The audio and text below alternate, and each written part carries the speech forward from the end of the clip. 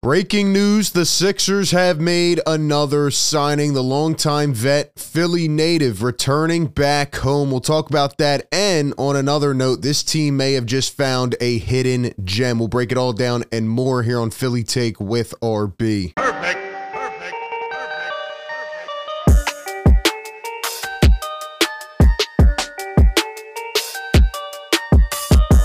What is up, everybody? Welcome into the show. You know the drill. Drop a like if you enjoy these videos and subscribe to the channel. Don't miss any of the coverage. The Sixers finally won last night. That's right. They got back in the dub column. Barely. They needed it. But the bigger news of the evening sparks at about midnight. And for some reason, this team loves signing guys at midnight when it's hard to cover it, okay? Especially on a Saturday night. But we will get into that. And I think we just found something. We found something interesting. My question to the people out there, though, is does this move the needle? Does Kyle Lowry move the needle for the Sixers at all? Does it make you feel any different? Sound off. Give me your thoughts in the comment section. Before we jump into it, a shout out to our sponsor of today's video. Shout out to the sponsor of today's video, Southern New Hampshire University. It is 2024, and with a new year comes new goals. If one of your goals this year involves going to college, then I have the perfect opportunity for you. SNHU allows you to turn passion for sports into a degree with their online sports management program. You'll get to learn about the business and economics of sports, sports management principles, and how to gather and analyze data. This degree can help you prepare for a career as an athletic director, sports information director, marketing manager, and even other exciting roles in the industry. You'll get to tap into SNHU's network of grads working in sports-related organizations. You'll even get to take advantage of an internship or experiential learning course within the field. SNHU has one of the largest accredited nonprofit online degrees in the country. They are radically affordable, and their online tuition rates are some of the lowest in the nation. So go down to the description right now of this video, click the link, go to snhu.edu/PhillyTake to request free info about the program and start your new year off on the right path. Upon request, a real person will even hop on a call with you to discuss how the program can benefit you personally.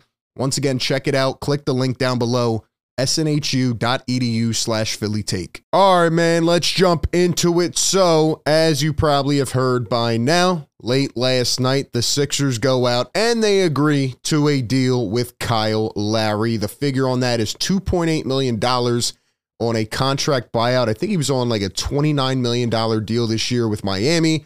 Obviously, he was traded to the Charlotte Hornets, where he never even suited up because he said, why am I going to play for that team? All right, 37 years old. Philly native. He grew up right in Philadelphia and he went to Villanova. It felt like at some point in his career, he was going to end up on the 76ers. Now, again, I wish it was like 3 years ago, right? That honestly would have been perfect. That two-man game with Kyle Lowry and Joel Embiid. Obviously, he's gotten up there in age. He still has had a couple pretty good runs recently. But again, as you get older, you're more injury prone, 37 years old. Is he washed? Does he have anything left? I think this is a beneficial move for the Sixers, but I'm not sure it moves the needle. But anyway, Kyle Lowry put a little hype video on his own Instagram. Like I said, this is the year of the theoretical Sixers, right? We felt like at some point Kyle Lowry, or as I used to call him, Floppy McFlopperson, was going to end up on the Sixers, right? And then in addition to that, Buddy Hield, who by the way has played well in his first couple games, he ends up on the Sixers, and it felt like, you know, he was supposed to be here for 4 years. So it's the year of the theoretical Sixers. Kyle Lowry joins a team, and, you know, now you start to put together the puzzle pieces, right? Patrick Beverley was traded. They probably knew for like 2 months now that they were going to target Kyle Lowry if he was moved and bought out. And here he is back in his hometown. Here was a quote from Kyle Lowry a little while back. He says, quote, "If you play hard here, they love you forever." He's a huge Eagles fan. He grew up on 20th and Lehigh, played at Villanova. Like I said, he just understands the culture, the city. This guy has nothing to prove, man. He's already won a championship. And speaking of winning a championship, he comes back with the coach that he won a championship with in Nick Nurse.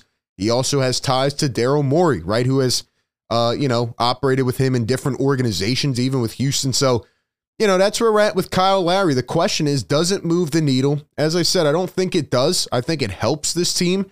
I think you can provide more stability at that backup guard position just because this guy's done it forever. He knows how to play the position.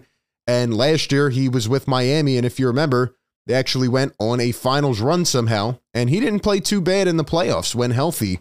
Here's what he was averaging this year, 8.2 points per game. And he was averaging 3.5 rebounds per game.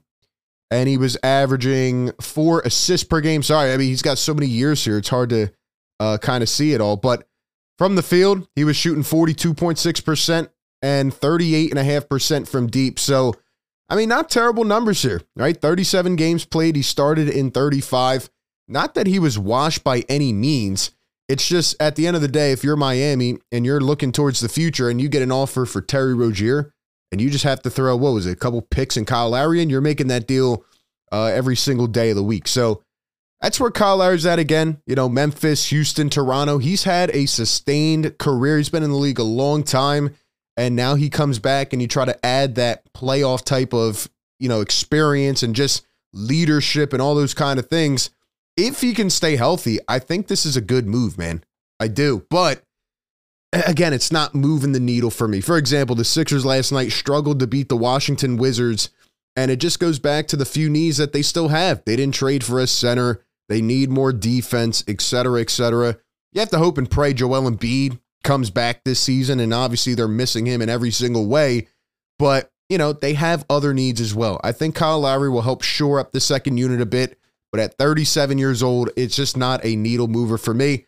I just feel like at the end of the day, Kyle Lowry always wanted to come back to Philadelphia, and now he gets his wish, and it'll be nice to see him on that second unit. We miss Pat Bev, but shout out to Kyle Lowry.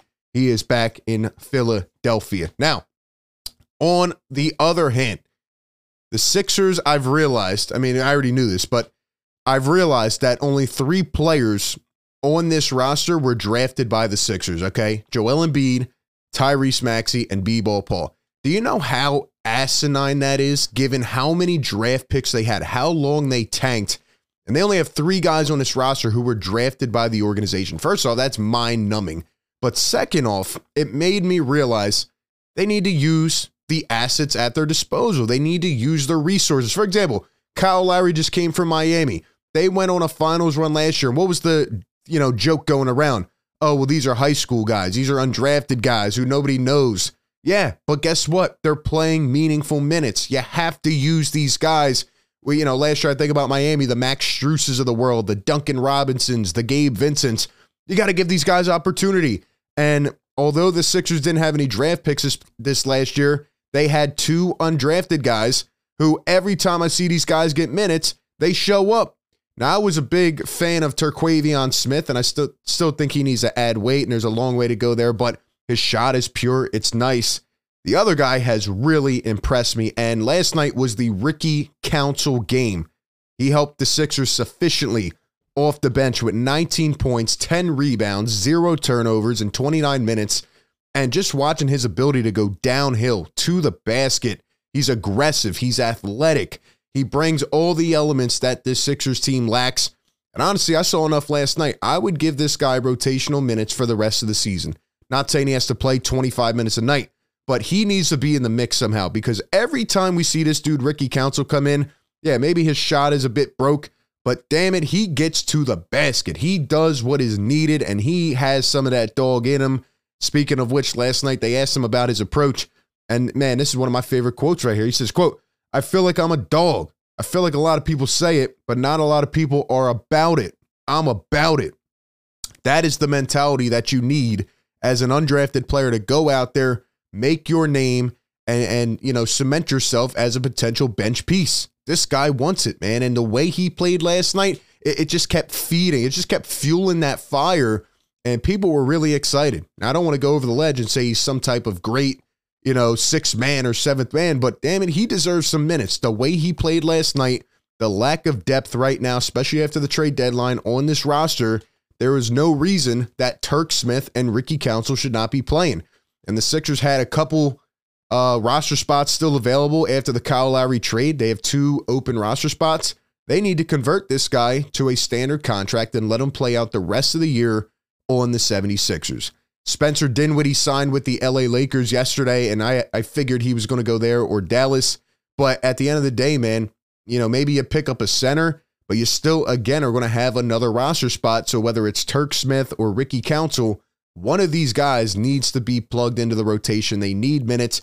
Time to start using the guys that you pick up. Obviously, they're not draft picks, and the Sixers have done a horrible job developing their own draft picks, and that needs to improve for this team to be successful in the long term. But when you have gems like this and you give them minutes and you see what they do, I mean, you know, it's exciting. It really is. And I think Ricky Council earned some more minutes last night. So those are all my thoughts. Give me yours down below. Do you think the Sixers have any hope or life? Do they have any hope at all? Does this move the needle? Are you confident that they can get Joel Embiid back? Where are you at mindset-wise when it comes to this Sixers team? Give me your thoughts down below. Appreciate everybody tuning in. Be sure to like, comment, subscribe. That being said, I'll catch you on the next one. Peace.